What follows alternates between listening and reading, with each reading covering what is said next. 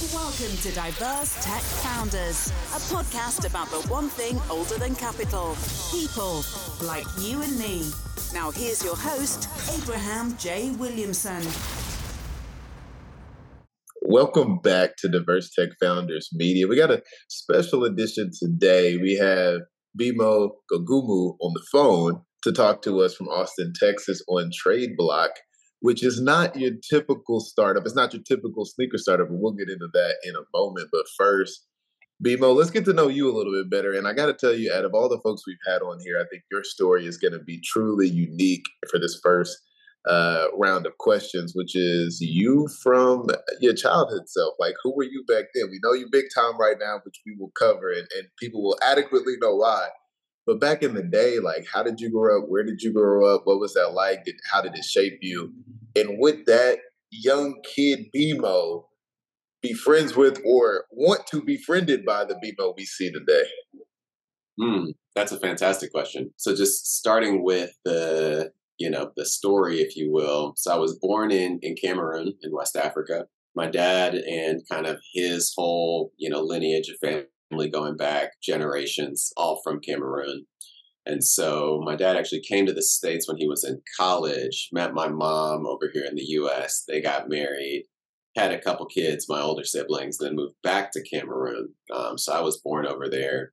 We moved back to the States when I was really young. Like I was 2.5 when we moved, and then spent a couple years in Chicago, where my grandparents on my mom's side lived, before ultimately landing in Houston, Southeast Houston, when I was 7 years old, going into third grade. So from third grade on, I was kind of H-Town, hold it down for the rest of my, childhood. I was an athlete nerd. I came from a household, not only with an immigrant father, and anybody who has, who's a first generation immigrant will know pretty much across the board. One of the things that's consistent is really, really high expectations when it comes to academic achievement, right? Our parents sacrificed so much in their lives to give us these opportunities. I think when you're a kid, it can feel a little bit intense or overly pressurized, but, you just got to realize, hey, they sacrificed, their entire lives in many cases and lived for decades with little to nothing to create these opportunities for you. I had that from my dad's side, and my mom was also a teacher.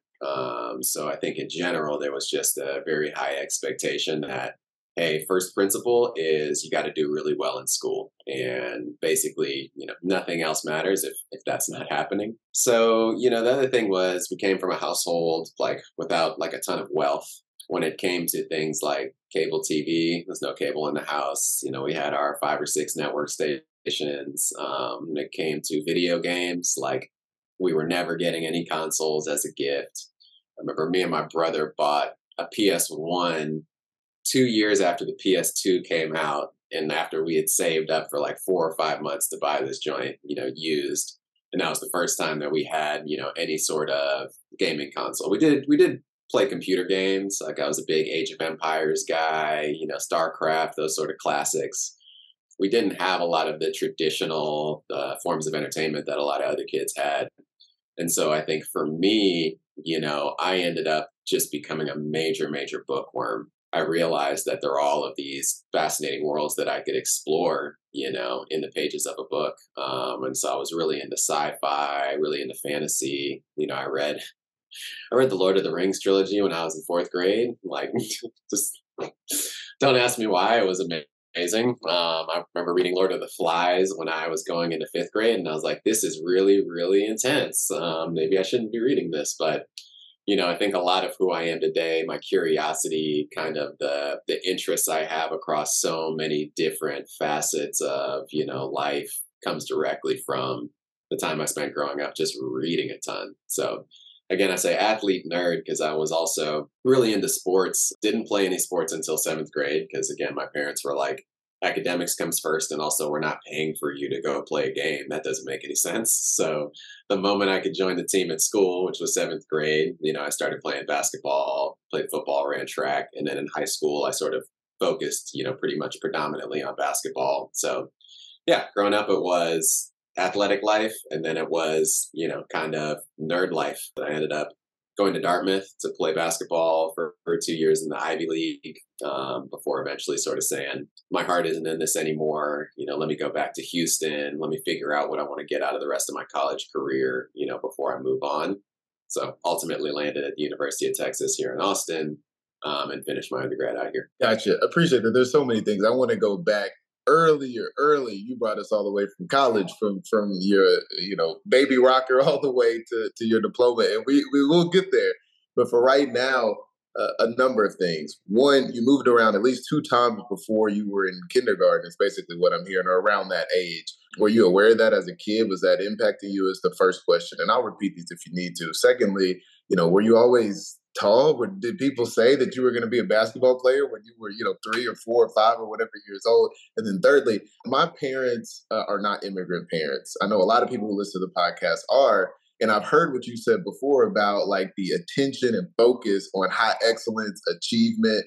And I'm wondering if you can unpack that a little bit more for those who have that experience or who don't. Was your mom as a teacher specifically like reading to you, like walking you through these different things? Was she pointing out, or was it just like, hey, here's the expectation and you figure it out? Really unpack that for us, how you develop that go-getter mentality. Fantastic question. So first question, when we moved from Cameroon, I was too young to remember anything Cameroon related. So, my first memories are in Chicago. And then when we moved from Chicago to Texas, again, I was 6, 7 years old going into 3rd grade. I remember being kind of sad that I was going to be, leaving some friends behind. But I think I've always been a pretty social person. Making friends has never been really super difficult for me. Honestly, I also think that the age at which we moved was kind of an ideal age, right? I was old enough to understand what was going on and be able to adjust, but also young enough where, I hadn't built any really strong bonds or attachments to, the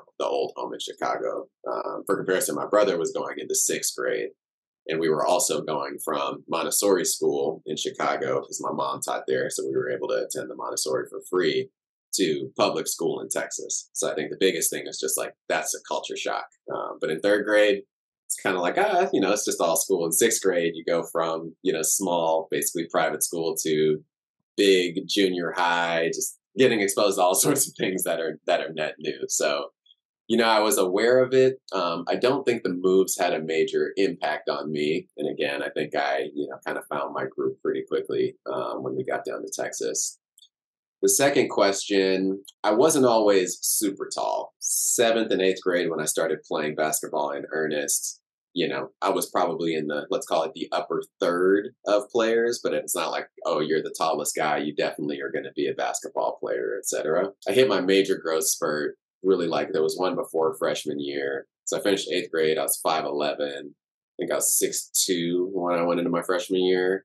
And then I was 6'5", 6'6" going into my sophomore year. So I was decent at basketball before that. But then, I grew. And then I also kind of, took me maybe a couple months to like grow into my new body. But once I figured out how to use all my limbs and stuff, that's probably like summer of sophomore year was when I realized, okay, I can actually be elite at this. And that's when the idea of going and playing Division I, became a real thing to me. So, I got a little bit of it here and there, but it's definitely not like from the time I was a kid, everybody was like, oh, you're certainly going to be this or that, or, you should be trying to go play professionally or whatever the case may be. I also think of my family, like, even if I was 7 feet tall in 5th grade, that wouldn't have been the narrative from the fam, even if it was, from the outside looking in. And then on the last question, as far as like the, high performance expectations and culture, I think my parents did a really good job of leaning in, to all of that stuff. They were really diligent about like reading to us and stuff when we were little. I remember, my mom would always get me these little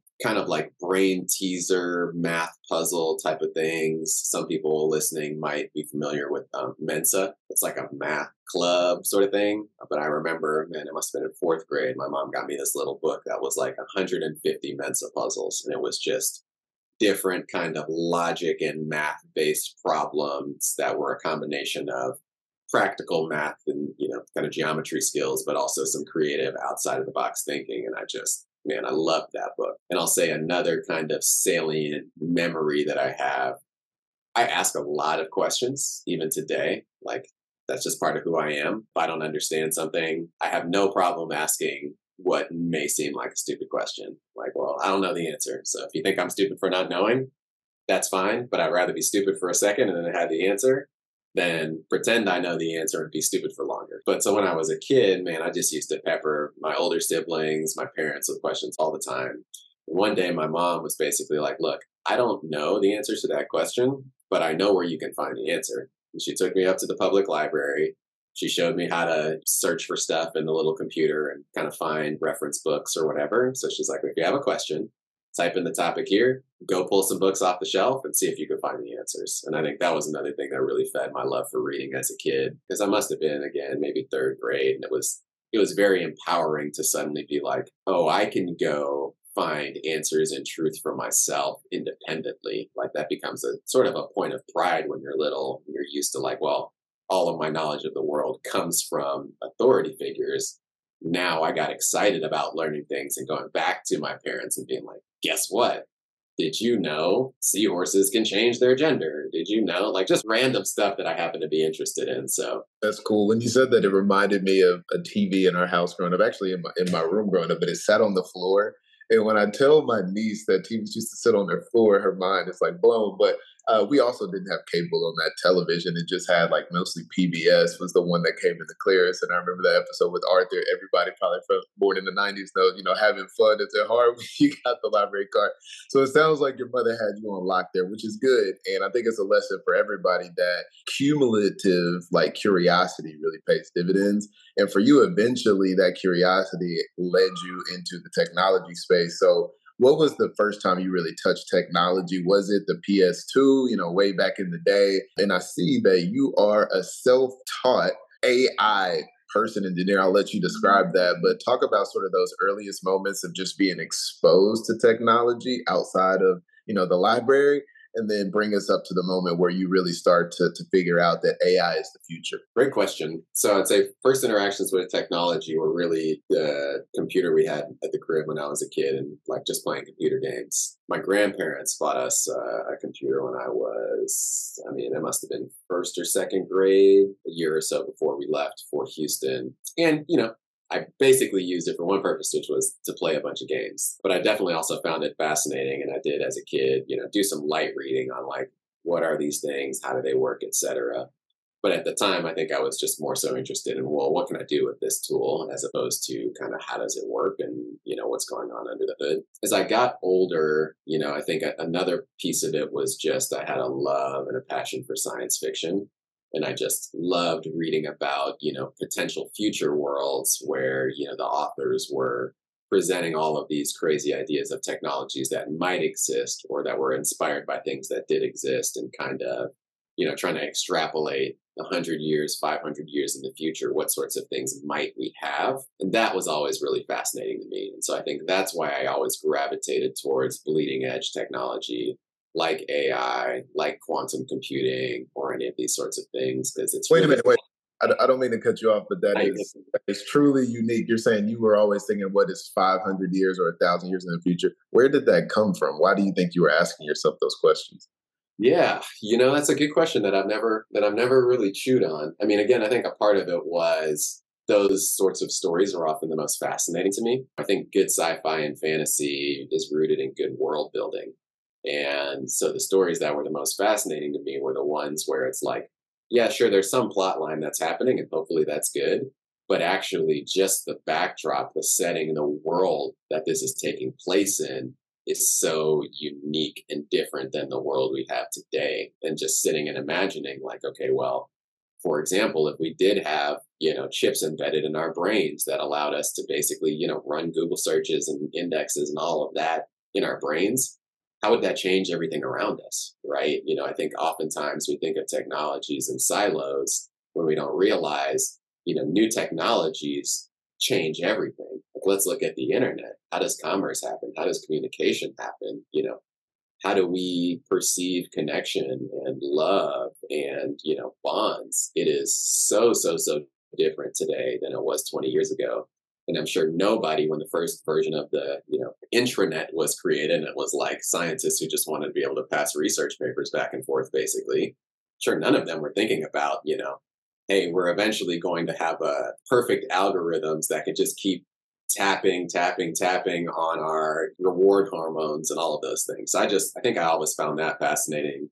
And then I think the other part of it was I've always loved history. Like I've always loved trying to understand what was the past like and how has that colored the present, right? So, hey, why does this thing exist? It's not because some random person was just like, I want to make this exist. Usually it's because at some point in the past, there were circumstances that, created incentives for someone to say, let me go explore this. And so I think my fascination with the future is also kind of ironically a product of spending so much time looking at, studying, thinking about the past and comparing that to how we got to the present. It's almost running a mirror of that same thought process of like, well, in 500 years, when they look back on us, what are they going to think? Real quick story. When I was in fourth grade, I was in one of these like gifted and talented kind of classes at my elementary school. And man, shout out to that program. I think that was also a big part of my development. Again, very kind of curiosity driven. It's not, we're going to go do harder math problems. It's, we're going to think outside the box and, be creative. And we read this short story. I'm pretty sure the story is literally called They're Made of Meat. So if anybody wants to look this story up, it's maybe a 15, 20-minute read. But the whole premise of the story is it's told from the perspective of two aliens that have just discovered Earth and are like discussing like what the heck is a human. And their minds are so blown by the idea of like, so the one guy's like, so what are they made up of? And it's like, yeah, it's just, they're like big sacks of meat with some bones in there. And the other guy's like, but they're intelligent? And he's like, yeah, I know. It's like, you're telling me these are just intelligent sacks of meat. Yeah, anyways. So we read that short story, and then the exercise afterwards was, imagine you are an alien or you are a human 1,000 years from now who's, excavating, artifacts from today's current society. What sorts of conclusions would you draw about our society and culture? And one of the ones that always stuck with me was like, we started talking about like, well, what are the biggest buildings and the things that are likely to last the longest and stick around? Like what would be our version of the Pantheon or whatever the case may be, the pyramids. And we were all like, oh, it'd be sports stadiums, actually. It'd be all these giant arenas we've created to play a game. And so we actually, one of the predictions we made was like, in the future, they'll think that sports were our religions and that Michael Jordan or Magic Johnson or these guys who have statues in or around these arenas, it's like, oh, those must have been their gods, right? Which has always just stuck with me of like, huh.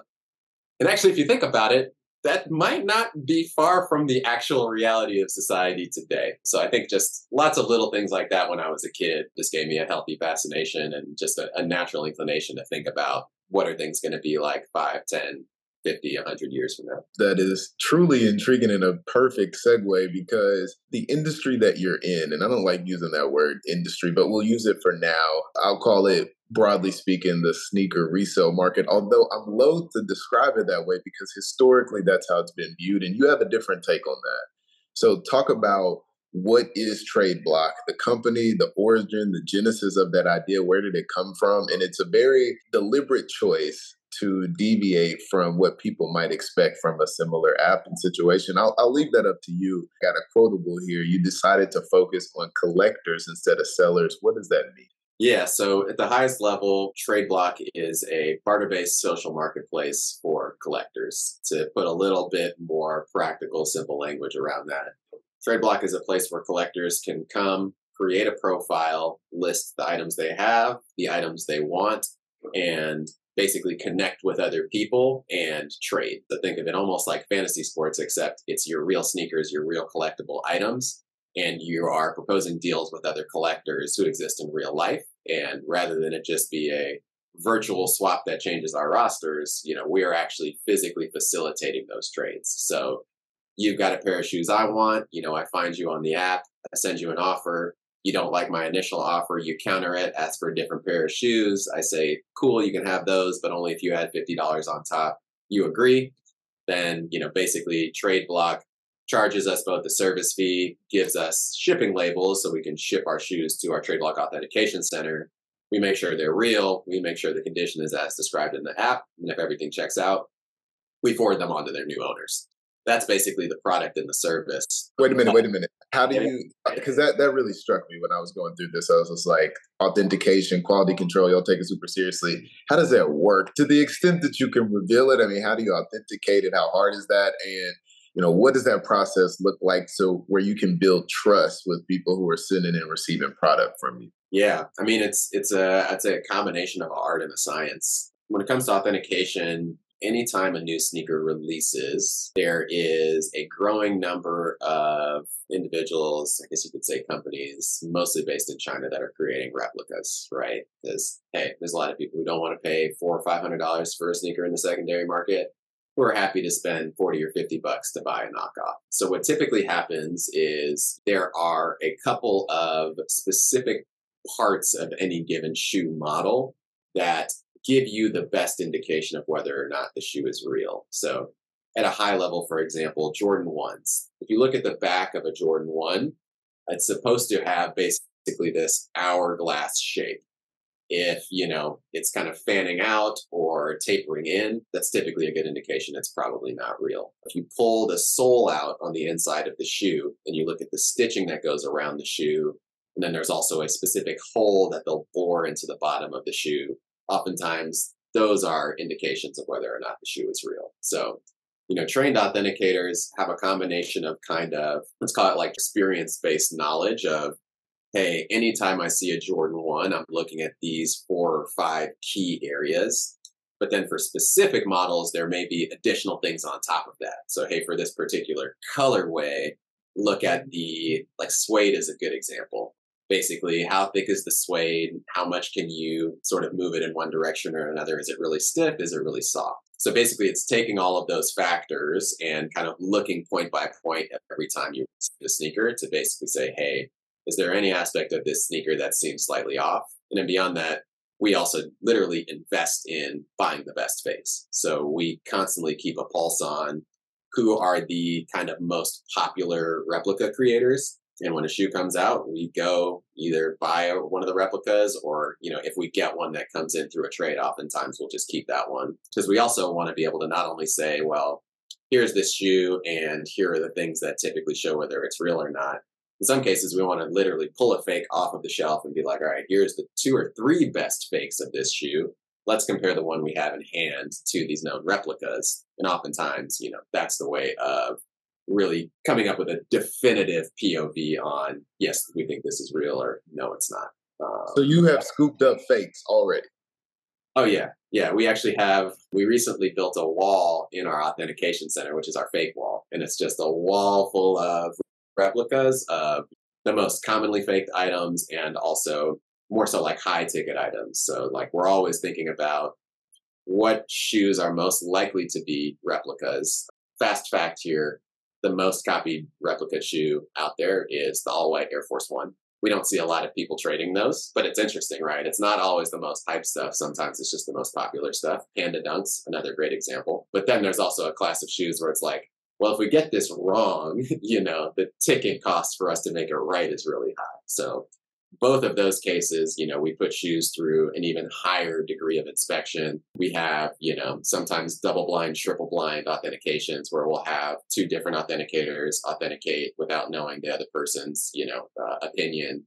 There are digital services sometimes that we'll use to even get a third opinion if we think it's worthwhile. Our biggest thing is, we want to exhaust all possible means to be really confident in the decision we ultimately make.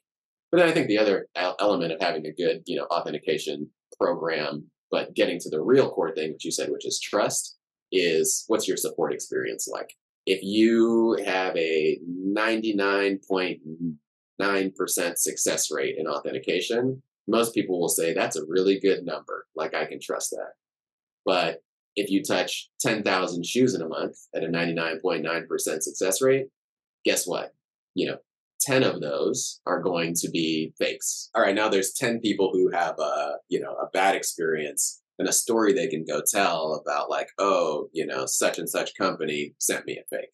So, I think we also went into it clear-eyed and just said, no matter how good our process is, this is going to happen sometimes. And so how do we differentiate ourselves in terms of our customer support experience when that does happen?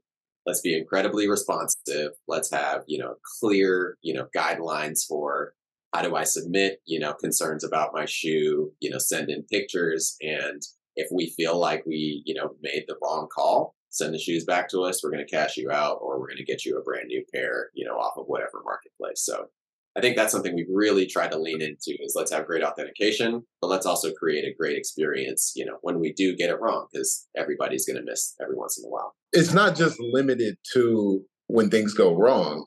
Because, when I was in there, I was like, first of all, the video with Penny Hardaway is dope. Like his collection, I think it really encapsulates who you're trying to get at, which we'll come back to in a second.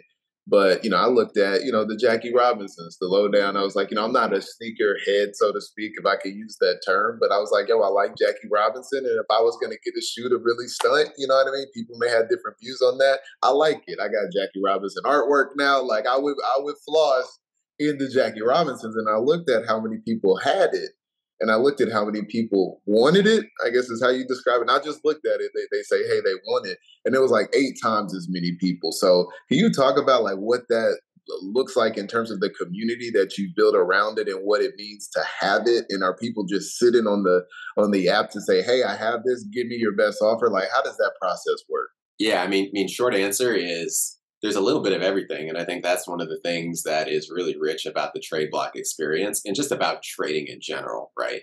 When you're talking about a traditional buy-sell transaction, there's not much optionality. There's the item, there's how much it costs, and are you willing to pay that or not, right? That's kind of the end of the interaction. With Tradeblock, you have lots of different people with lots of different, goals, motivations, etc. So you have the people who are like, look, I just have a bunch of heat that I've accumulated over the years. So I'm going to list it. There's certainly an aspect of this, which is I want to stunt and let you know how dope my collection is. But I'm also basically, we use the term like farming, right? I'm not going to go out and create a bunch of offers. I'm not really hunting for anything in particular, but I'm going to list my inventory. And again, since it's all indexed, like you said, anybody who wants it, come get at me, send me your best offer, and I'll consider it. There's other people who are really, really active hunters who are like, man, I might not even have the strongest closet, but I'm going to go out there and I'm going to send out 20, 30, 40 trade offers a day until I can find someone who wants to do, the trade that I want to do. Then the other aspect of trading is, I think it allows for people with complementary preferences to find each other. So what I mean by that is, I'm not a big fan of Yeezys, but I'm a big Jordan head, right? In theory, you could be the opposite, not really big on Jordans, but you really love Yeezys.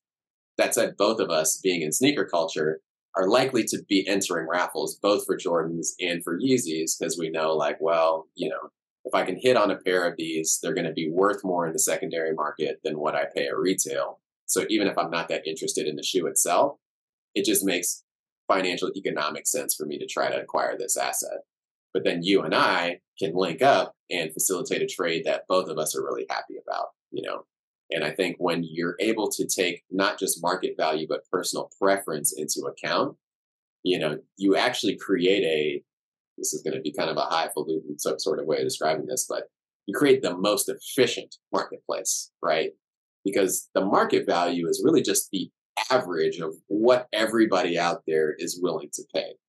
But if you then break that down, there's going to be some people who are willing to pay 20, 30, 40% above that. There's going to be some people who aren't willing to pay, 20, 30, 40% below that. And that all comes down to personal preference. If there's a pair of shoes that I got from my dad when I was a kid before he passed away, what I'm willing to offer to secure another pair of those is probably going to be significantly above what the market says they're worth.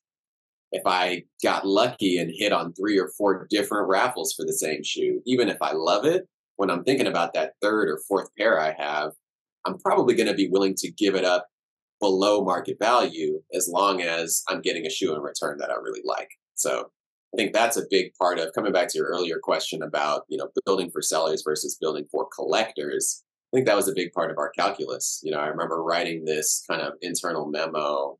Man, it must have been just a couple months into the company, called Variably Valued Goods, to try to really articulate what is it we're dealing with.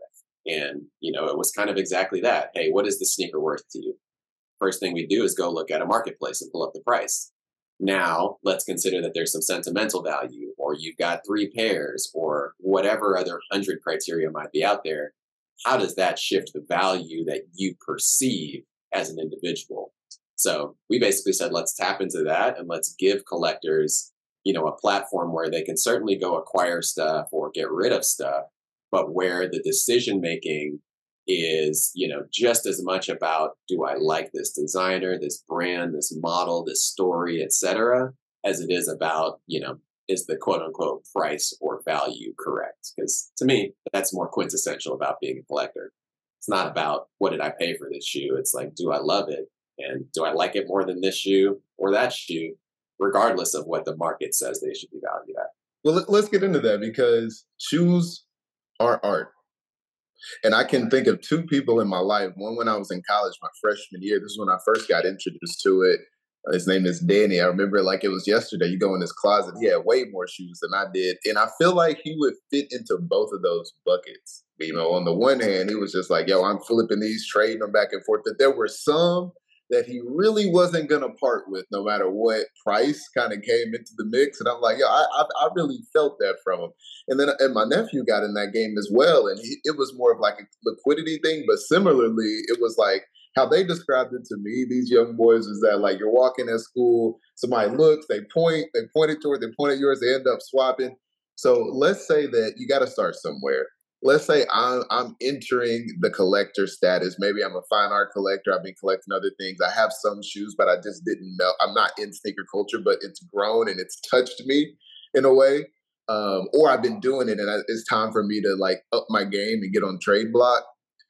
You don't have to talk about the strategies, but what type of experience would you expect those people to have when they come on there? Is it, they're going to grow their collection? Like for somebody like Penny Hardaway, he listed all of his shoes, but how easy or hard would it be to actually get one? The short answer to that part is you got to send him an offer that he's into. The broader answer to your question, I think, goes back to what I said earlier, which is we have all sorts of different people with all sorts of different motivations. So we have some people who are basically like, man, I've got 100 plus pairs that I've built up. And yes, a lot of them are relatively valuable, but I'm trying to downsize. And so my strategy is going to be taking 2 or 3 pairs at a time, packaging them together and trying to get something more rare, something that has higher market value, that's a more meaningful piece to me. So let me go from 60 pairs down to 20 pairs, but all those pairs are, heat, they're my grails, they are the cream of the crop. There's other people. I think one of the interesting things, even though we built for collectors, we have a lot of resellers on our platform. And, when we ask them, hey, you're a reseller, why are you interested in trading? It's really 2 things. The first is arbitrage, right? So think of the other side of that equation that I just mentioned. If you're trying to put together a package deal to get a rare, more expensive shoe, you typically, have to offer value above and beyond what's balanced. So another way that I kind of give the metaphor is like, all right, let's say LeBron's salary is $30 million a year. You've got 3, bench players who get about $10 million a year. Who is trading LeBron for 3 bench players, even if their salaries are the same? No, you got to offer, well and above what LeBron is worth if you're putting together a package deal that doesn't have any stars. So the same is true in trading. And so what resellers have realized is, a lot of them are sitting on these grails that are more expensive, but also getting older and older. And it's really hard to sell that shoe, right? Sneakerheads kind of have the memory of goldfish, where it's like what released in the past, 3 months. And after that, like it kind of goes out of sight, out of mind because there's so much new stuff coming in. So if I have a pair that released 2 years ago that also costs $1,000+, 1, not a lot of people are hunting for it. 2, the people who do come across it, a lot of them are just going to be like, yeah, but I can't spend that much on that shoe.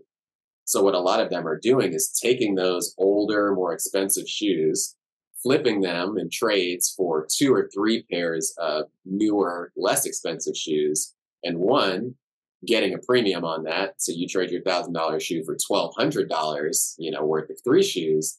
And all 3 of those shoes I can sell the next day, right? Because they're all recent releases, they're more affordable, etc. So yeah, again, you see different people with different goals. I'm also like, I hunt for used shoes. I'm really big on, I want to get my grails, but I want to get pairs that I feel okay putting on my feet. I get $1,000 pair of shoes that's dead stock, it's really hard for me to pull those out and actually wear them because I know I'm only going to wear them once or twice. But like driving a car off the lot, it's like, do I want to sacrifice 30, 40% of the value of this shoe for this one wear? So I'm like, nope, let me go hunt for a used pair because one, I won't have to offer as much value to get it.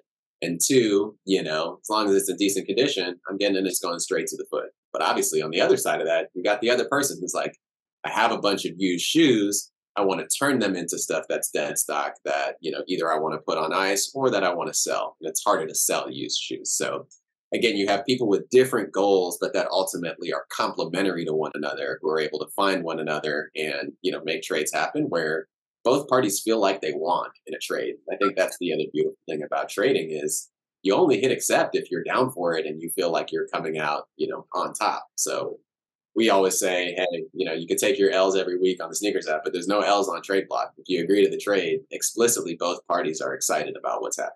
That makes sense. And maybe for folks who don't know, like myself, who's still trying to figure out like why there's so much demand. If I remember correctly, when their shoe is released, no matter how hard you try, you wait in line, you still can probably only walk away with one. Maybe there are people, and then online, like you go for a drop. And I tried it once. That's why I was like, I will leave it to the professionals. Like Mbiyimoh, you click on it like at 12 o'clock on the dot and it's gone. So can you just talk a little bit more about how people are getting these shoes, why it's like that?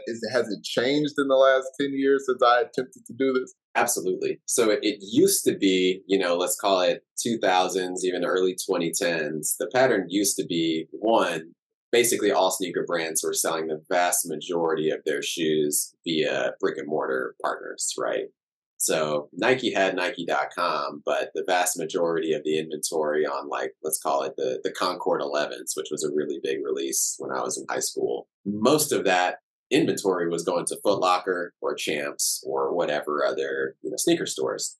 So if you wanted a pair, you had to go get in line before the release early in the morning, sometimes the night before. People would camp out. Those lines would get pretty spicy depending on where you were at, oftentimes you wanted to have your ride right there outside of the door. Man, there was a famous release in New York. It's these pigeon dunks designed by this guy, Jeff Staple, who's a big kind of designer and figure in the sneaker world. But he released these dunks. They had like a pigeon on them to represent New York. Can't remember how many pairs they were, but they're pretty limited.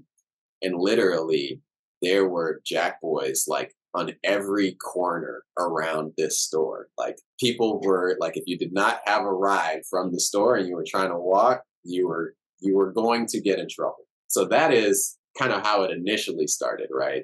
But then you had the emergence of platforms like StockX and GOAT, which made it easier for people to one, have price transparency and know what should I pay for this shoe. But two, hey, I'm not going to go wait in line and deal with that. Like I'm happy to just wait and buy it in the secondary market. Another aspect of it though was Nike, Adidas, all the major brands, as e-commerce became more and more of a thing, they were sort of like, hey, we're losing profit and margins by selling through a Foot Locker when we can now just sell directly to consumer. So they started creating these drop platforms like the sneakers app or like Confirm, where essentially they say, okay, a certain amount of the inventory for this release is going to be available online. But everyone who's interested, you're all going to jump into this container together and enter a quote unquote raffle where there can only be so many winners. As people realized, hey, I can make a lot of money flipping these sneakers, you had more people move in who were like, I'm not interested in the shoe. I could give a shit about the culture. I'm here to make a buck, right? So now there's more demand that your traditional collector has to compete with. And a lot of those cats also started building and investing in things like bots that are able to do what looks like 100 unique entries into a raffle. And that's where you'll see, some of these resellers who are, flexing in Instagram and they got 100 pairs of that, recent release behind them when all the rest of us took L's or maybe one person won. So that's the dynamic, that has one, made sneakers a bigger thing and pulled more people into the culture. But two, I think has created a lot of frustration for the people who, one, are either just passionate about the sneakers themselves and are less interested in making money, and two, have been around for longer. So that was a big part of what we were trying to address as well. We were like, man, at the end of the day, the people who have created this culture are being crowded out by people who are moving in, swooping in, to try to create to get a quick buck. So how do we create a way for those people who love the culture, who love sneakers, to be able to get their hands on those shoes, without having to decide, like, do I spend my light bill? Do I spend next month's rent check to go get that shoe? Our defense against the bots. I love it. I love it. This is, I just remember it's pain when you, especially because you wait, like ahead of time it's coming, and then to walk away with blanks is a tough way of going about it. Before I get to the question about where you are now and how things are going, what are some of the rarest and most popular shoes? I'm just curious. If I'm starting out and I like to go for the gusto, like what would you look it down and be like, yo, I'm surprised you got those on, because those are top sellers. Yeah. Ooh, man, that's a great question, and I think that the answer really depends on who you ask, because there's so many right answers. But in today's market, the stuff that tends to perform the best, as far as like if you're measuring stick, is demand, which typically is going to be pretty correlated with market value in the secondary market. It's typically these kind of major collaborations with entertainers or culture creators. So probably the most successful releases of the past couple of years for Nike have been the Jordan collaborations, Jordan and Nike, actually. They've done a couple like dunks with Off-White, which is Virgil Abloh, rest in peace, his brand. So, the Off-White, there's Jordan 1s. Actually, they did 1s, they did 2s, they did 4s, they did 5s. The 4s haven't released. Anyways, there's a bunch of collaborations they did with Virgil Abloh and the Off-White brand. And then Travis Scott also, all of the collaborations they did with him for the most part. Part of it is you have to understand this is demand planning by Nike, though. So, they really pioneered this idea of, hey, we can raise the profile of our brands, including stuff that's not hyped, by creating these hype cycles artificially. So for, a Travis Scott release, for example, Nike's going to run the numbers on how many of these do we think we could sell. And then the amount they create is going to be typically a much smaller number. So it's like, we think we could sell 1 million. Let's make 250,000 pairs, because part of the strategy is to make sure that not everybody can get a pair, at least up front. That's what creates the hype. That's what creates the excitement. That's what creates the brand halo, which may convince someone to say, well, dang, I couldn't get that pair, and now they cost 800. But there's this really, really similar pair, similar colorway, etc. Let me go ahead and get that one. A great example, Travis Scott did some Jordan 1s, like reverse mochas, where basically it's a brown, black, and white Jordan 1, swooshes backwards. Like, I'm not here to weigh in on design or not, but a lot of people really love those joints. Like, you're looking at $1,000 or something in the neighborhood to buy a pair. About a year later, Nike released the Mocha Jordan 1s, which was just a regular general release of a Jordan 1, but with a similar colorway of, brown, white, a little bit of black. And that shoe goes for, man, I haven't looked lately, but probably $400, $500 in the secondary market. If the Travis Scott version did not exist, a regular general release brown Jordan 1 would never, ever have come anywhere close to those values in the secondary market, right? It's just that people look at that as, okay, here's the next best thing if I can't get the Travis Scott. And again, that's by design. So they'll release a small run of a really hot thing, and then typically a couple quarters later, they'll follow it up with, here's a generalized version that there's a ton more pairs of that we really want, basically almost everybody who wants a pair to be able to buy them. Man, that Ivy background comes in handy when keeping up with all these different moving pieces and supply and demand. Wow.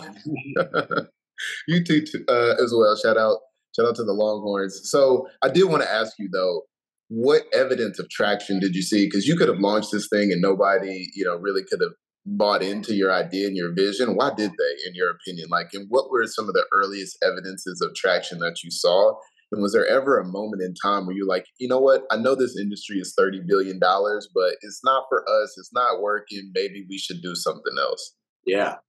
I mean, I think the honest answer, to the second part of that question is the vast majority of founders ask themselves that question all the time. Like even after they do find some product market fit and are starting to scale, It's a book called Only the Paranoid Survive, which is, a book that a lot of people building businesses read. And that's a big part of it. I think it's part of the challenge of being a founder is, you have to be constantly thinking about, hey, there's a world in which even if I'm on a rocket ship of growth, I'm very close to the ceiling. And if I hit that ceiling, what happens? What's next? Definitely a question that, we asked a lot early on, especially because the thing we're trying to do is unique and kind of truly novel, right? A lot of companies are saying, here's a model that's already proven successful in XYZ, arena. Let's see if we can make it successful over here. Sure, that's still a risk, but at least the core way that things work is the same, just applied to a new area. For us, it was like, this doesn't exist anywhere else. It's not like there's a trading platform for stamps or for, Funko Pops or anything that we could go say, here's a successful model that we can, model our own business off of. But I think one of the best decisions we made up front came from one of the first and kind of most salient insights, which was when we decided we were going to go do it, we started doing a bunch of just kind of guerrilla user research. We would pull up to SneakerCon. Part of it was we were trying to get people to follow our pages and kind of build a beta group, build an audience on social media. The other part of it was like, let's get to know these people. Let's understand what they like, what they don't like, and where the opportunity might be. And, really quickly, I kind of developed a script where I'd start every conversation kind of asking about their inventory. And I'd ask 3 questions. How many shoes do you own? How many shoes do you wear? Like, pick a month where you're like, yo, I'm stepping out a bunch this month. I got all of these events. Like, this is going to be your freshest month ever. How many shoes are worn? Is it 5? Is it 10? Is it 20?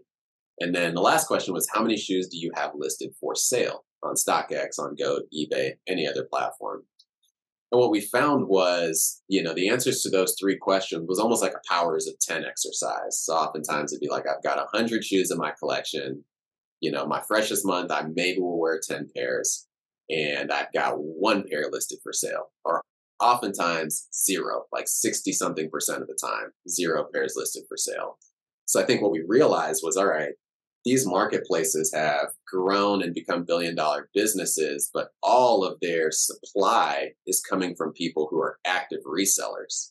For every 1 person who's an active reseller, there are 5 or 10 people who are just passionate collectors who are still sitting on a ton of valuable inventory that's not providing any value to them today, right? You're not wearing it, but you're also not selling it.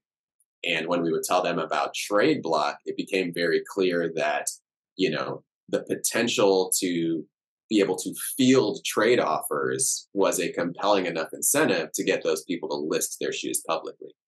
So we actually said, okay, let's not stress too much about trade volume. Let's make our North Star inventory. So we want you to sign up, and then we want you to add as much of your collection as possible. And that was our goal. And, that did a couple things for us. One, when you think about the potential for trading, it's directly tied to how much inventory is available. There's only 10 shoes out there, especially when you're trying to trade within your size. It's like, man, there's only going to be 1 or 2 shoes in my size. What are the chances that I like them? And what are the chances that the person who owns that shoe is willing to give it up for something that I have? It's pretty low. But if you can get to 1 million plus shoes in inventory, now for any 1 shoe, I've got 100, 200 options for different people who I can trade with. The chances I'm going to find a good trade partner who's down to do the trade I want to do go up exponentially. So we sort of said, well, why would we be concerned with trade volume when we're still working on getting our inventory to a critical mass that's going to enable trades? And then the other thing we said was, hey, there's a world in which this trading thing doesn't work at all. But if we focus on inventory, we'll put ourselves in a good position to be able to pivot to, a more traditional marketplace because, hey, nobody's really trading, but we've got 1 million shoes people have listed. Now that opportunity to shift the business model, is a lot more ripe. Like the hardest thing to establish in a marketplace typically is a critical mass of supply. So I think that was a key insight and a key kind of strategic move we made up front. Well, how did you do it? How did you do it? Because so you were just like, hey, give us your shoes. You can't do anything with it. We just have a warehouse of 1 million. Like, how did you do it? But don't tell us if it's a secret, because it sounds like a good problem that you figured out that was also a hard problem. No, I mean, it was as simple as realizing that there was a lot of people who had no interest in turning their shoes into cash, but who had a lot of interest in turning their shoes into other shoes. So really there wasn't much of a secret sauce other than let's evangelize this idea of every shoe you list opens you up to a realm of possibilities, right? So, one small thing we did, for example, is we created a little landing page where you could look up a shoe and we would immediately show you the demand for that shoe and existing offers. So now it was less like, hey, would you be interested in a platform where you could trade? It was more so like, hey, you're at a conference, you don't want to be pitched right now. What shoes are those? Those are, a pair of Mocha ones. What size? Size 10? Would you accept any of these trades? Here's 30 of them, right? So it's like, oh, snap. You're saying as soon as I list this shoe, suddenly I've got this massive universe of opportunities. And again, if you're a sneakerhead, it's also just fun to go through and look at each one and be like, oh, that's interesting. Like, I don't really like that shoe, but that's a great deal. Like, oh, snap, I really want that pair. It's not as good of a deal, but I really love them. And then, you're kind of hooked. So again, it was more so, how do we pitch the service in a way that helps, resonate on that front? And when we did it effectively, we found that, hey, everybody who came and signed up on average, was adding a meaningful amount of inventory. I won't give the specific number, but it was as simple as that. And, I think the other aspect was, let's not freak out or be overly concerned if the trade volume up front is light. Let's just focus on hitting milestones related to inventory. And if we can accomplish that goal, it'll put us in a much better position when we're ready to really start focusing on generating trades. And what I'll say is, we were fortunate in that trade volume caught on and grew a lot faster than we were anticipating. We thought that part would actually be a much steeper hill to climb. It is a hard problem. There's still lots of opportunity to improve, but it's not like we exclusively focused on inventory and nothing was working on the trade side until we started ramping that up. By focusing on inventory, naturally trade volume started to pick up on its own, which is a dope thing to see for sure. Is there like a theory behind that, do you think? I know we've alluded to your academic interests and prowess and all that, but if you were, counseling me on, hey, I'm looking to go after, a market, maybe there's a marketplace element, because a lot of people are attempting to do the marketplace thing. And like you said, supply can be very difficult. Is there a theory that came out of that experience that you could apply in other realms, in other situations with other people? Yeah, it's a great question. I think one of the things that was fascinating to me, both because I'm a nerd, but also because it was a unique kind of advantage that our marketplace had. Traditional marketplace is two-sided. There's your supply side, there's your demand side, and the hardest thing to surmount is what's typically spoken of like as the cold start problem, right? How do I get enough demand and supply and the right balance such that it's self-sustaining and starts to grow on its own? Depending on your product, that can be very, very different. So, there's Uber, and Uber ultimately realized, hey, we have to get a certain number of drivers and a certain number of riders all in a very specific geographic, location and geofence before that flywheel starts up on its own. For Dropbox, they were just sort of like, hey, we're going to create something that's valuable as a solo tool. This is before kind of cloud storage was a popular thing.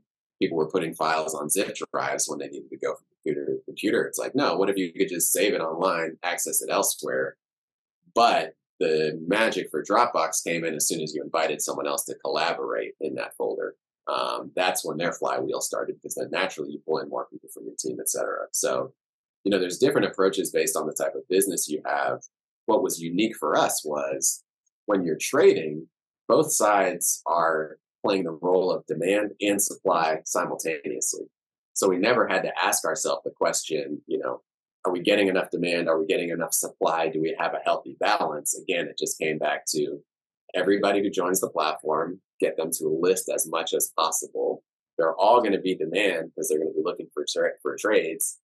Let's ramp up the extent to which they provide supply as well. But yeah, we really had this, this one-sided marketplace where we didn't have to worry about the balance there. It was just get stuff listed and make it easy for people to find one another. It's brilliant because you're right. Instead of people being like, let me rush to get these people and rush to get these people, really even though you're focusing on inventory, you're betting on that one customer coming in and being able to find what they want. Not 1,000 customers, but the one, when they show up, they have options. And I think that's a good way of thinking about it for marketplaces that are similar. And now I want to shift gears a little bit, Mbiyimoh, and talk about, Okay, I'll say the other thing if you're trying to build a marketplace is whatever you can do to precede supply. That's the other thing I think we did well. how did you do it? How did you do it? So when we were going to, sneaker conventions and stuff like that, we started to build a list of beta users where we said, look, we're going to go build this thing. Would you be down to be one of the first people to use it? And they were like, yeah, totally.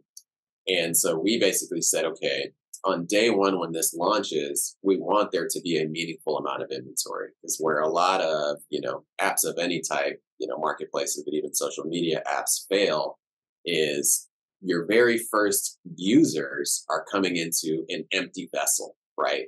So if I come because I'm excited about the idea of trading and there's only 3 shoes and 5 people, why would I invest any time creating a profile, listing my own stuff? It's like, there's no action here. I'll come back when there is action. So what we did was said, let's get a group of, it ended up being just about 500 beta users. And for a significant portion of them, we actually had them pre-submit inventory. Like, hey, send us an Excel spreadsheet, send us a Word doc, literally whatever fidelity, just send us the data.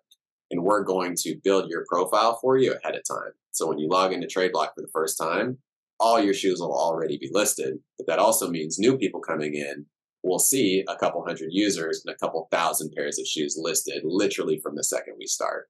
And, I think you got to do things that don't scale. We had, it's called Operation White Glove. When we found someone with a considerable size collection, and especially if that person was also influential in the culture, like a content creator, we would straight up be like, yo, Abraham, I know you just met us last week. How do you feel about us pulling up to your crib for a day? Because we're going to go sit in your sneaker closet and we'll take down all the data in the spreadsheet so you don't have to do any work, right? And day one, you'll sign up and all 200 shoes will be there.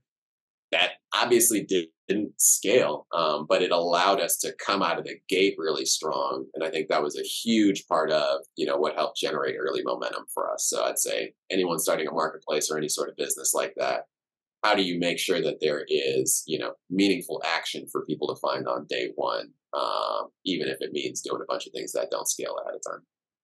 So how big of a problem is this? I know we talked about it being a $30 billion industry, but I'm more so I'm still captured by the Penny Hardaway video. At first I was just like, I get it, but this is just an endorsement, but I can see there being innumerable number of people who have just closets full of shoes, be they women, men, what have you. And I think about the old school TV show MTV Cribs. And a lot of times you're going to end up in their closet. You're just going to see massive amounts of shoes in there. And you're right, they don't really wear them as much. But I'm just curious to know, the Operation White Glove, did that give you a portal into how big of a problem this was for people that might not be reflected in the numbers? Yeah. It's an interesting question. I think oftentimes when I talk about our business, the core problems are accessibility, and cost, right? It's hard to get the shoes that I want at retail because I'm competing with all these resellers and bots. If they go into the secondary market, I'm now expected to pay exorbitant prices. So that's really the core problems we're trying to address. But I tend to actually talk about Tradeblock more so in terms of opportunity. I think more than anything, what we've done is we've built a new road to the same destination. And so while most companies are like, hey, here's a pain point and here's a solution, what we're saying is, no, there's already a road to get there. That road just sucks and it's really expensive. Do you want to take this other road? So I think, part of our challenge, which is a fun thing, is just kind of changing how people think about acquiring shoes, right? So it's like, hey, it's not just about, are you interested in trading? It's actually more about what would you say if I told you could get that $1,000 grail and only come out of pocket $50? So it's really just educating people on, hey, there's a different way of doing this. And, once people get that first trade done and the light bulb goes off, we have really, really, again, I won't do the specifics, but we have insanely strong customer retention numbers. So there's a big challenge getting you to understand how it works and kind of getting you to go through the whole process once. But once you've done it, we've just found that it's an incredibly sticky experience. And oftentimes, as soon as that first trade's done, all of a sudden that person's like, yo, I added 5 shoes when I first started. Now I'm about to go add my other 50 shoes because now I get it. And I can't help but think about how many more opportunities are going to be opened up for me when I list the rest of my collection. I love it. And the user interface does reflect that because I can think about selling any item. Yeah, I may have the money, but I don't have that item anymore. So the idea that I can have something tangible with me in addition to the cash, I think is a very powerful, like visual, psychological component to it. And I think y'all hit that nail on the head. Now I want to talk about just the people who have helped you along the way. I mean, you started off, with your co-founders, and you all have done a great job of not just developing a good product, but evangelizing the company more broadly, raising more money than a lot of people are able to raise, regardless of your background, Google for startups and like all of these great and wonderful things. Who helped you get there? Who are the people along the way? Because somebody in your network is actually the reason we got connected. So could you just talk about the role that your personal relationship played in that for people who are thinking, I don't know anybody, I don't have the connections, there are these things holding me back. Who was able to help you overcome those challenges? Fantastic question. I mean, my initial answer is, kind of just reflective of how I view the world, where my initial answer is like literally everybody I've ever interacted with in my life. I was having a conversation literally this morning where I talked to this guy and I was like, look, my approach to building relationships is like I'm a seed planter. What that means is, you never know who might be, incredibly valuable to you, and not just transactionally from a business standpoint. Like, there's a world in which circumstances come together where you end up being one of my best friends 10 years from now. And we wouldn't know, right? There's no way of knowing, will the paths lead there? But I think if you approach the world where you're like, hey, anybody I interact with, might be a future billionaire, might be my future best friend 10, 20 years down the line when our paths are converge. I think it just, one, makes you treat people a lot better in general. But two, creates all these opportunities which wouldn't have happened otherwise, and that sometimes are hard to track the provenance, right? Of like, well, how did this come to be? It's really, an amalgamation of 100 interactions I had over the years that eventually led me to this point. So it's kind of maybe the hippy dippy answer, but I think that's something I feel for real. Outside of that, to get more specific, I definitely got to give love to my parents and my older siblings. My parents, again, just creating a really fertile environment for, our growth, our education. I think being the youngest of 5 also was a huge thing for me because I had so many examples of older siblings, who I could learn lessons from, who had my back, and who, I think were a really key part of why I have kind of a higher risk tolerance. Like starting a company, you got to be pretty open to taking risks. And I think I've always operated in that way because I'm like, hey, I've got so many amazing people I can fall back on. If Tradeblock goes to shit, if I put all of my personal funds into it and lose it all, knock on wood, I can always go hang with my parents. I can always go stay with, my older brothers or sister. Like that's never been a question for me. So I think that's a huge part of it. And from a practical standpoint, I think the time I spent at IBM after I graduated from UT, I spent 4 years there. I worked in kind of the center of excellence for the global design program. I spent a couple years working for IBM Watson, creating content about IBM's AI, how it worked, what you can do with it. I spent 6-7 months in IBM Research, which is kind of the R&D wing. It's where they're building quantum computers, next generation, AI chips, that sort of stuff. I think a lot of those relationships and interactions are a huge part of why I am like where I'm at today. The lessons and learnings from people, not only like technical and practical, but also how people operate. Like, what does good leadership look like versus not? How do you inspire people while also, creating a healthy level of accountability, right? All of those things I picked up from a ton of people. And then, I also definitely got to give a specific shout out to a guy, Phil Gilbert, who's the chairman of our board. I look at him as a mentor and a really good friend. Phil was the guy who basically ran that global design program at IBM. So when I was hired as intern, I was, probably 10 levels of separation down from him, but we worked in the same office. And I was put on the South by Southwest project with a small team. And the design program was doing that on behalf of kind of the IBM corporate brand team. And so, Phil was heavily involved because it was sort of something that his organization was doing for corporate. So we were able to build a relationship there, build a rapport. And, 3 years in, I took a position working as his, there's a role called designer in residence. It's basically like a 1 year almost apprenticeship where, someone who's seen as a future leader shadows someone who's a current, VP or exec, et cetera, learns the ropes, builds relationships, and, after that year goes on to do whatever great things is the idea. So me and Phil got really close there. He's a serial entrepreneur himself. He was only at IBM because IBM purchased his last startup. And it was, during that year I spent with Phil when Darren, my co-founder, came to Austin, pitched me on Tradeblock. So when I was working with Phil, I was talking to him about this idea. I was like, I'm not sure. Here's the things that I think are interesting. Here's the things that I think would be challenging.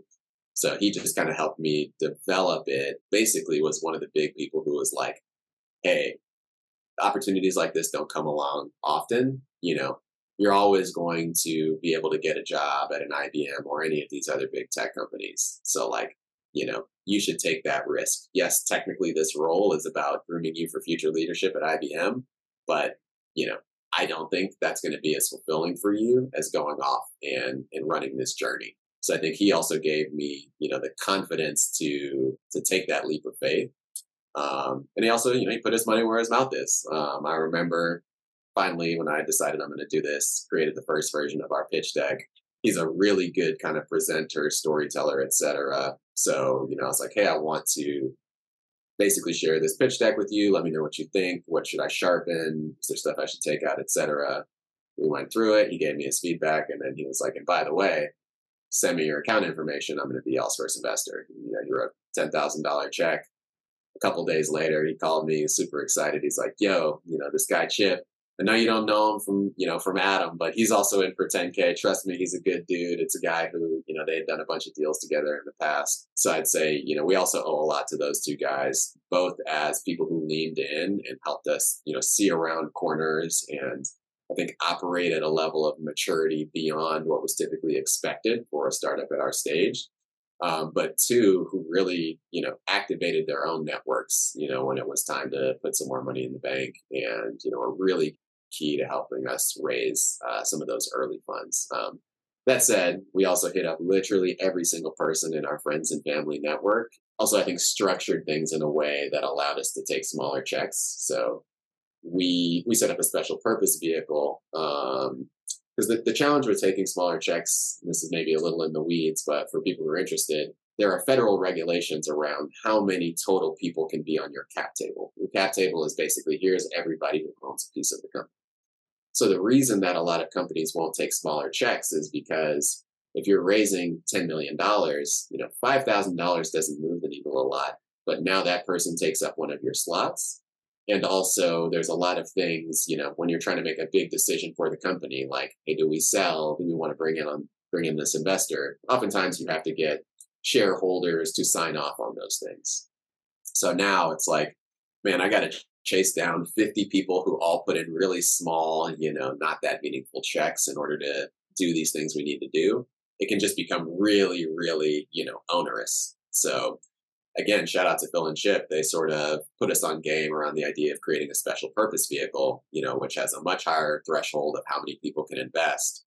But it allowed us to take a lot of small investors, put them all in a single entity, and then that entity is a single line on our cap table. And so that, again, helped us raise from a lot of places that we otherwise wouldn't have been able to raise from, but also helped us follow through on something we were really passionate about, which is, man, how do we get as many Black and brown people in on the early rounds? Because that's where the really meaningful wealth is generated, right?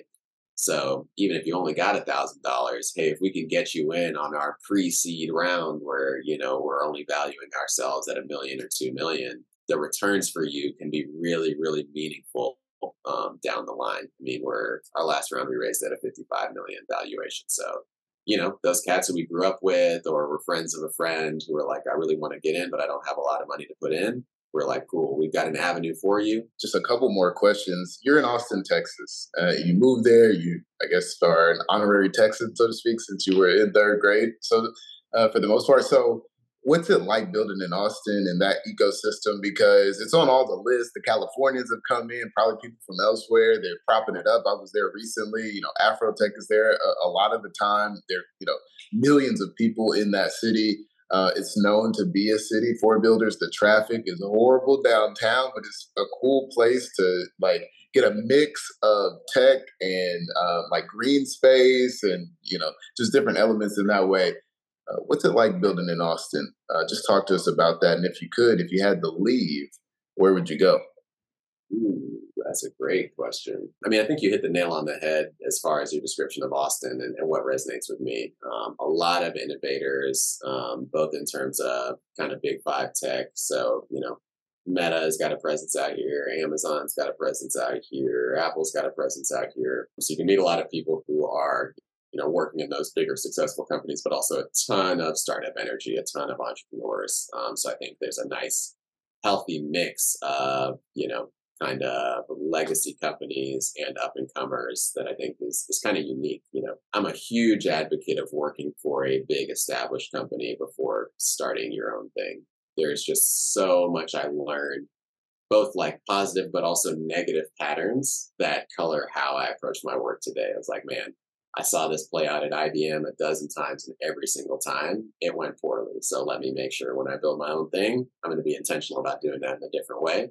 But also a ton of stuff that I learned that I was like, oh, that really works well. And I never would have known had I not had this experience. So that's badass. And I'm a big outdoors guy. When I need to get away from everything, I'm like, let me jump on my bike. Let me go for a hike. Let me kind of get out away from other people and kind of just be able to sit still with my thoughts in nature. So that's a huge part of Austin as well. That I grew up in Houston. I got a lot of love for Houston, but there's not many opportunities to do that in Houston. You got to drive an hour or two outside of the city if you really want, some true nice wilderness hikes and those sorts of things. If I had to go somewhere else, that's a great question. Somewhere that's not so hot would probably be the first part of my answer. I think the playing field has changed a lot. 5 or 10 years ago, I think a much bigger part of my calculus would have been sort of where is the concentrated energy around entrepreneurship. But I think just as everything has become more and more digital and then, supercharged by the pandemic, just kind of the emergence of these hybrid work models and people working remote all over the place, I think it matters a little bit less, how co-located you are with other people. So I love Denver. I have a brother who lives in Denver. Amazing, amazing outdoors life. Actually pretty similar culturally to Austin and kind of has its own little growing tech ecosystem. This is a random one, but kind of under the radar, like Salt Lake City is a really dope place that's got a ton of, healthy tech, but even kind of non-tech startup energy. Got a buddy who's one of our angel investors who lives out there. Was just spending some time with him out there, and it's beautiful. You're out in the mountains, but it's relatively mild. Again, maybe not the most diverse state in the world, but no, I'd have to give it some thought, man. I mean, I think maybe I'd be a digital nomad, just bounce around between different cities, and enjoy the different experiences. That's becoming more common, although it sounds like you have some visions of the Rockies, which would be cool. It'd be good change of scenery for you. So before we let you go, just remind us again. You've said this in many ways, but just for that recency or latency effect, what is the most valuable thing that you feel like Tradeblock does for customers, users, collectors, people who are a part of this journey with you? First would be access, right? It is, creating this alternate route of access to be able to acquire the sneakers you love, the ones you're most passionate about, and do it in a way that's, one, sustainable, where we got kind of a one in, one out philosophy, but affordable. Again, that's a huge part of it. Let's be honest.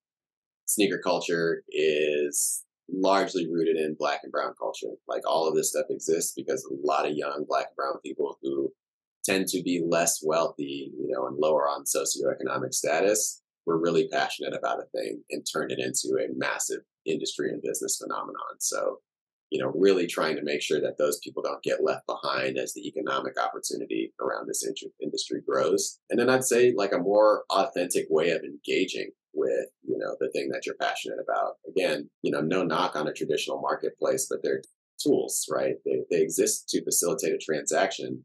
And when you're in between transactions, you have no reason to be, on a marketplace. Like nobody's spending time on Amazon, when they're bored. It's like I can go in there because there's something I want. And once I buy it or I don't buy it, I'm gone. So our thing was let's create a social marketplace where certainly you have this opportunity to acquire goods and to engage in transactional behavior.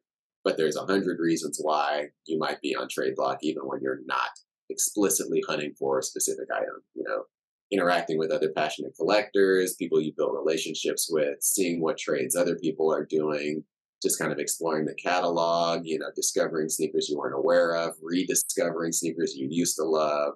That's a huge part of our thesis and our strategy is, be the best at trading, solve the hard problem, but also create a platform and a destination that collectors want to spend time in, even when they're not explicitly trying to acquire something new. This has been great. And thank you for going into detail on sneaker culture, collector culture, and the finer things as it relates to sneakers. How can we stay in touch with you? If I've been listening to you and I kind of vibe with it, or I really, really, really want to get at you or figure out a way where we can get time on your calendar or something like that, what is the best way to do it? I know your calendar is packed, but if maybe I've been a guest on, Diverse Tech Founders Media, or I'm listening to this and, I'm a loyal listener and I'm like, yo, I really want to connect with Mbiyimoh. What is the best way to do that? And also the best way to go from 0 to 60 on Tradeblock? Best way to connect with me today is probably LinkedIn. So, just search my full name on LinkedIn. You can search probably the first 3 letters of my first name. You probably find me. There's not a lot of Mbiyimoh Ghogomus out there. But yeah, I have a Twitter. I have an Instagram, but over the past year or so, my usage has dropped to basically 0. So hit me on LinkedIn if you want to have a conversation. Shoot me a connection request. Shoot me a DM. And again, I'm really passionate about carving out time in my schedule to chat with people who are looking for guidance, especially if you're a young, first-time founder or aspiring first-time founder, particularly a person of color, hit my line and anything I can do to help. You can also find me on Tradeblock. My handle is Beams, Beems. So if you're size 13, 14, you're looking to get some deals done. That's how you can find me on Tradeblock. And then, the best way to go from 0 to 60 on Tradeblock, quite frankly, sign up, list your inventory. That's really the best way to do it. Get on there, list all the shoes you have, and then start poking around at, what offers exist, and also create some. You have the ability to create public offers that literally everybody can see. So one of the best ways to just start getting some negotiations going is to put 5 or 10 offers out there to the community as a whole. And oftentimes you'll see some people who are like, hey, I saw that offer you posted. I'm down to do something similar, but slightly different. What do you think of this? Make sure you follow us on Twitter and Instagram. We're always sharing, just kind of tips and tricks for getting trades done. I love it. Well, again, appreciate your time here. This was very enlightening for, people who have been in the game for a minute and also newbies who are really trying to figure out what the hysteria is all about in some situations.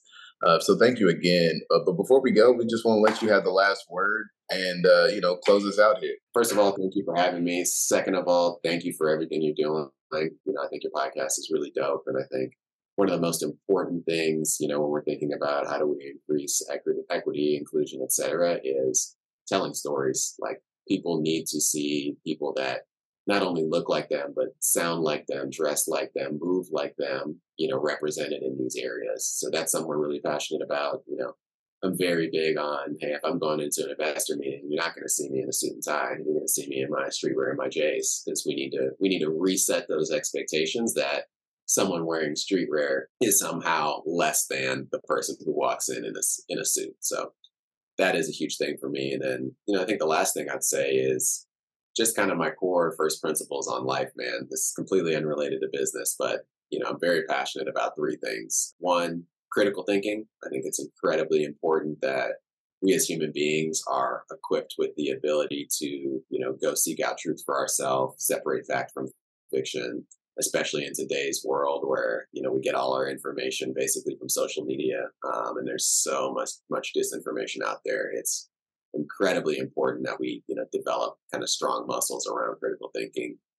Two, introspection. I think that's been one of the most important things in my life is the ability to sit with my own thoughts, with my own feelings and unpack them, to ask myself questions like, hey, why do you like those shoes? Why do you like that type of music? Why are you doing the things you're doing? Why do you not like the things that you don't like? Really learning to understand yourself, I think, is maybe the most powerful thing anybody can do, both for their own mental health, but also just for the quality of their life. And then the last is empathy. I think in today's world that's increasingly polarized and where, social media allows us to stay in these really tight silos where we're surrounded by people who are just like us. I think it's more important than ever for us to develop a strong empathy muscle where, we're able to put ourselves in the shoes of someone totally different. And even if you're not going to agree with everything they think or how they move, you at least are able to try and understand why they are the way they are, why they do the things they do. So, my philosophy in life, and this is what I'm, going to try to drive into my little man who's, almost 7 months old now, just became a parent. It's like, hey, if you've got great critical thinking skills, if you're able to be introspective and understand yourself, and if you've got, strong empathy where you're able to understand others and really feel for what they're going through, that makes for great human beings and hopefully a better society. So that's what I'll leave y'all with. I love it. And thank you for that. Until next time, we bid you adieu. Thank you for joining this week's episode of Diverse Tech Founders Podcast. I'm Abraham J. Williamson, and we had yet another great guest to pop in. And if you enjoyed today's podcast recording, please give us a rating. You can do it right now on iTunes or Spotify or whatever, and we'll see you next week.